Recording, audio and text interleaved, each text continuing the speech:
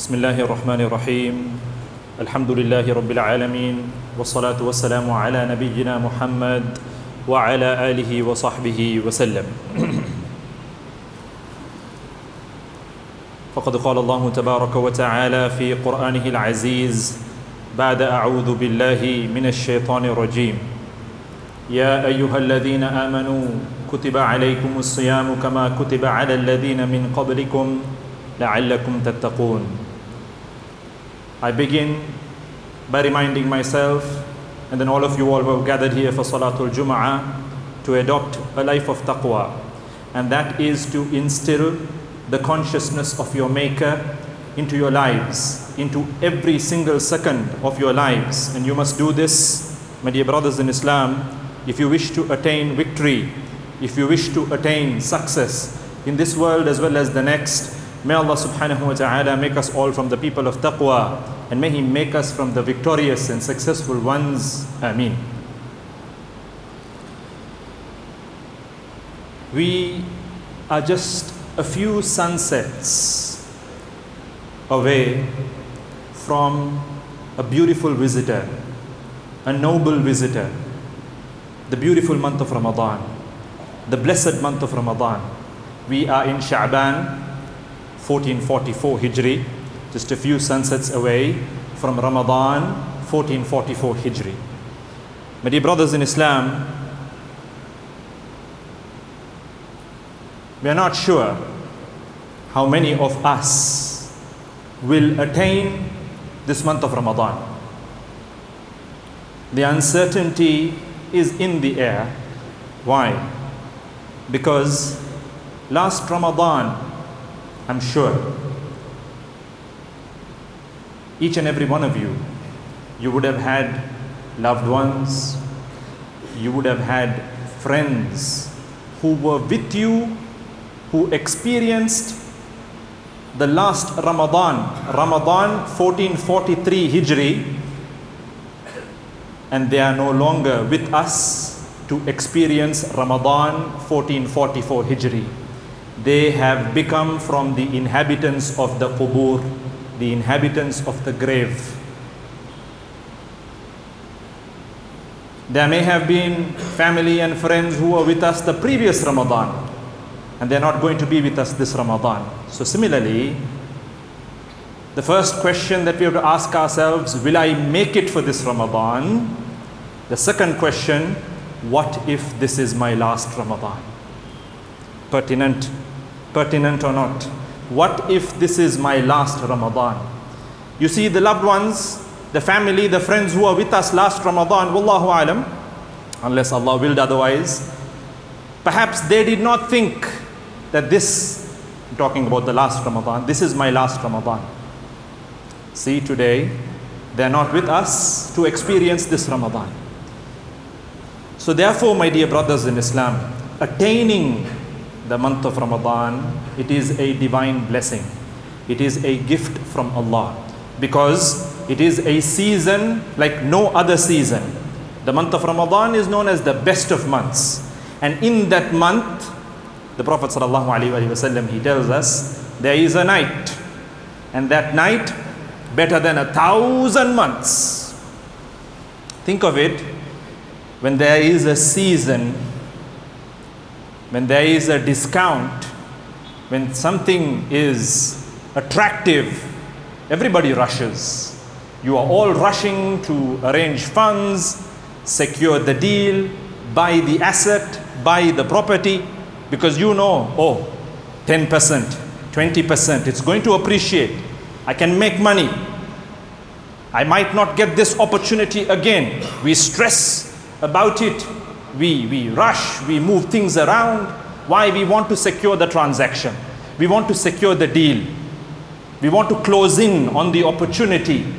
So our Maker, our Prophet sallallahu alaihi wasallam, tells us about this season, no other season. This night, no other night across the year. Allah says in the Quran, إِنَّا أَنزَلْنَاهُ فِي لَيْلَةِ الْقَدْرِ وَمَا أدراك ما ليلة القدر ليلة القدر خير من 1000 شهر إنا أنزلناه في ليلة القدر. Indeed, we revealed it, i.e. the Quran, during Laylatul Qadr, the night of power, the night of decree. وَمَا أَدْرَاكَ مَا لَيْلَةُ الْقَدْرِ. And what will make you know, what will make you perceive what Laylatul Qadr is all about? And our Maker himself goes on to say, Laylatul Qadri khayrun min 1000 shahr. That the night of power is better than 1,000 months. 83 odd years, subhanallah. Along the lines of how I began this sermon, none of us can guarantee, none of us can assure that, you know what, I will live to the ripe old age of 80 years, 90 years. But by securing this night, 83 odd years, 83.3 or 4 years worth of worship you secure, subhanallah. Such a beautiful month, such a blessed month. The month in which the Quran was revealed. The month in which there is so much of goodness, so much of barakah, so much of maghfirah, so much of forgiveness from Allah subhanahu wa ta'ala. You know, the pious people of the past, they would actually prepare for the month of Ramadan bare minimum 6 months prior. 6 months ahead, they would prepare for the upcoming month of Ramadan. You and I, at the very least, my dear brothers in Islam, if you have not already begun to prepare yourself, start from now. Don't wait till Ramadan begins and think, oh, you know what, I'll get into the groove when Ramadan begins. Trust me, before you know it, the first 10 days will just whiz past you. Second 10 days, last 10 days, and tomorrow it will be the day of Eid, and you will tell your friends, subhanallah, I can't believe how Ramadan came and went. So before that happens, start now. You have a few more days, a few more sunsets, a few more maghribs before the month of Ramadan begins. Prepare yourself mentally, prepare yourself physically, prepare yourself spiritually to make the most out of this season. A lot of us, we tend to go shopping, we're stocking up our larders, we're sharing recipes with our wives. Oh, this is what I want for iftar, this is what I want for suhoor. MashaAllah. Those are good preparations, but that's not what the month of Ramadan is all about. It's a month of fasting and not feasting. It's a month of the Quran. It is a month of charity. It is a month to get close to Allah Azza wa Jal. What is the purpose behind the month of Ramadan? Is it some kind of a diet? Today, you have dietitians, you have doctors recommending different types of diets. You have the keto diet, you have the paleo diet, you have intermittent fasting. People who are conscious of their health, they're aware of all these diets that are out there. And each one has its benefits, inshallah. So is Ramadan some kind of a diet? Oh, the whole year you ate, so now this month, stay away from food. Is that the purpose? Is the purpose of Ramadan merely staying away from food, drink, and sexual desires? Is that it? Rather than me answering that question or you answering that question, let us look at what our Maker says. The ayat I read at the beginning of the khutbah. Ya ayyuhalladhina amanu. Allah is addressing all of us. Certain Sahaba like Ibn Abbas radiallahu anhu, and if I'm not mistaken, Ibn Umar radiallahu anhuma, they would say that whenever you come across the ayah in the Quran, you will find in the Quran many places, Ya ayyuhalladhina amanu. This is a title, this is an address. So you should now listen attentively. You should listen. Why? Because your Maker is about to command you to do something, or He is going to prohibit you from something.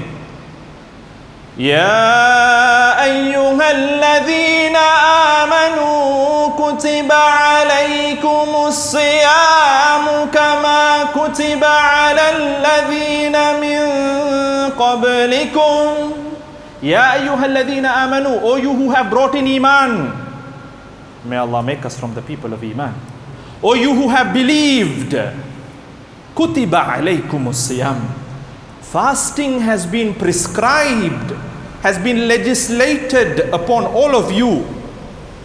Kama kutiba ala alladhina min qablikum, just as how it was prescribed for the nations of the past. And then Allah mentions the objective.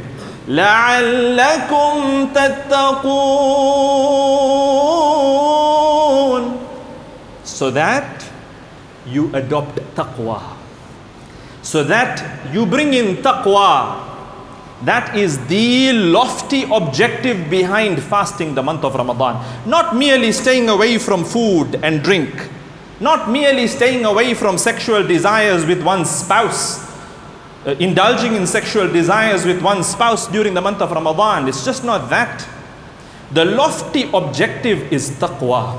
In the few minutes that I have with you all, I want to, inshallah, instill a quick perspective shift. Because a lot of us, we think that from sunrise to sunset, I need to stay away from food and drink. That's Ramadan.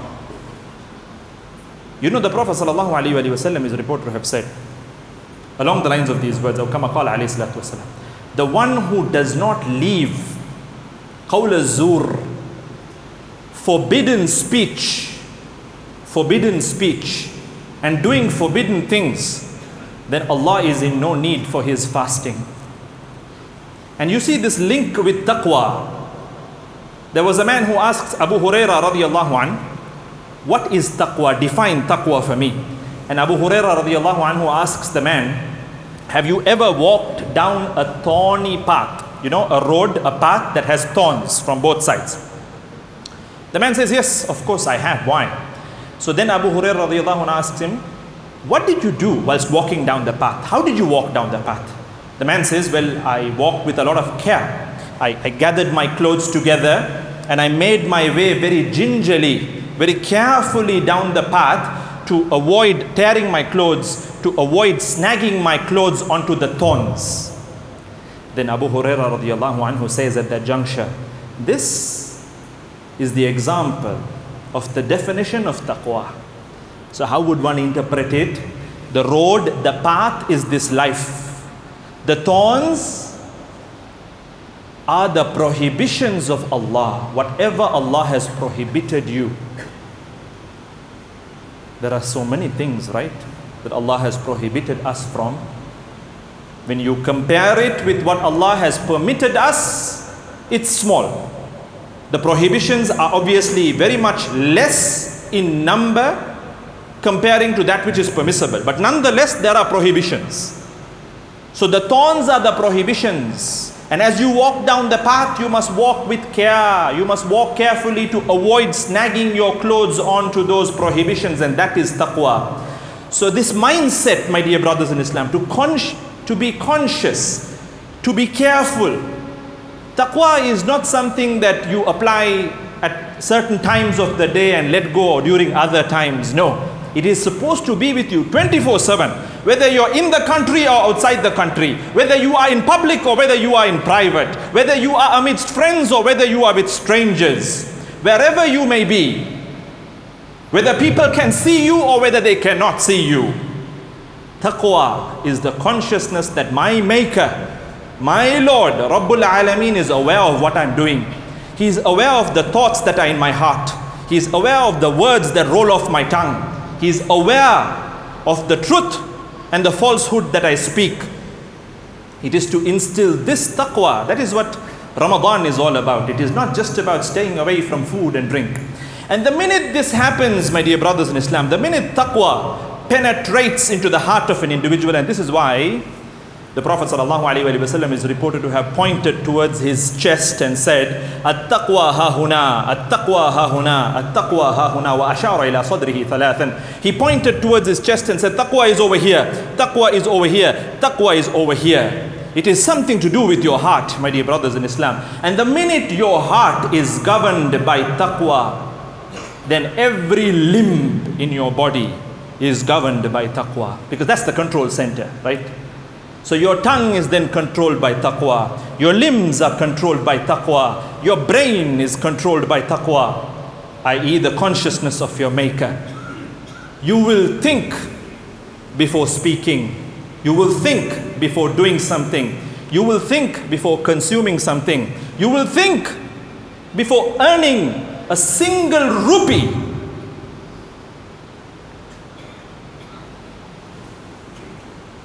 Is this rupee going to please Allah or displease Allah? This word, is it going to please Allah or is it going to anger my Allah? This action, is it going to please Allah or is it going to anger Allah? Today, there are those of us who are very particular about consuming that which is halal. They check the ingredients, which is all good. It is not bad, it is good. They check the ingredients. When they go to a restaurant, they want to ensure that the food is sourced from halal sources. They will not consume even a single morsel of haram food. But the very same people won't think twice to usurp their own siblings' property. They won't think twice to eat from the orphan's wealth. Here they are very particular about the halal ingredients, which is a good thing. But on the flip side, sisters' lands all usurped. Brothers' shops usurped. What's the point? Priorities all mixed up. Similarly, there are those of us very particular to come to the masjid, pray salah on time, which is all good, mashallah. But that same individual, if you go and see him in the bazaar, in the marketplace, lie upon lie. I will pay you on this date. The payment does not come.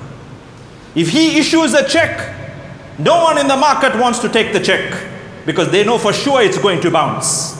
What's the point, my dear brothers in Islam? What is the point? Who are we trying to fool? Who are we trying to fool? So therefore, we need to get our priorities straight. There are some of us, tongues are extremely dirty. Swear word upon swear word. The 4-letter word is common. Swearing by one's mother is common. How can a believer be like that?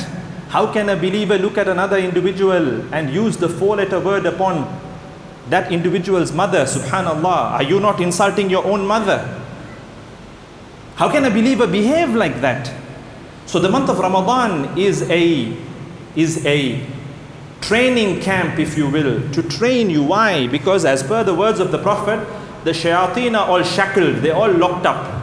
So it is a good 30 days, and you know, interestingly, psychologists state that it takes a good 20 to 30 days to form a habit.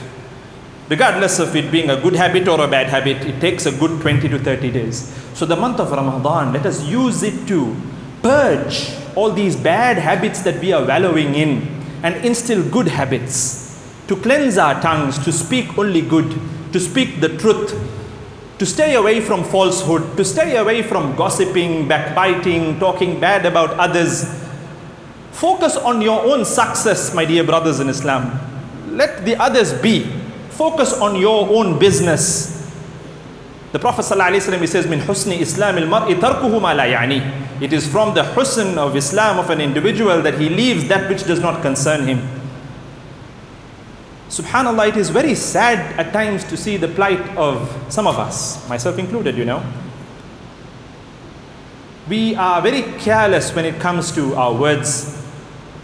Due to the lack of time, I just want to focus on this and conclude. Like I said, lies have become the order of the day.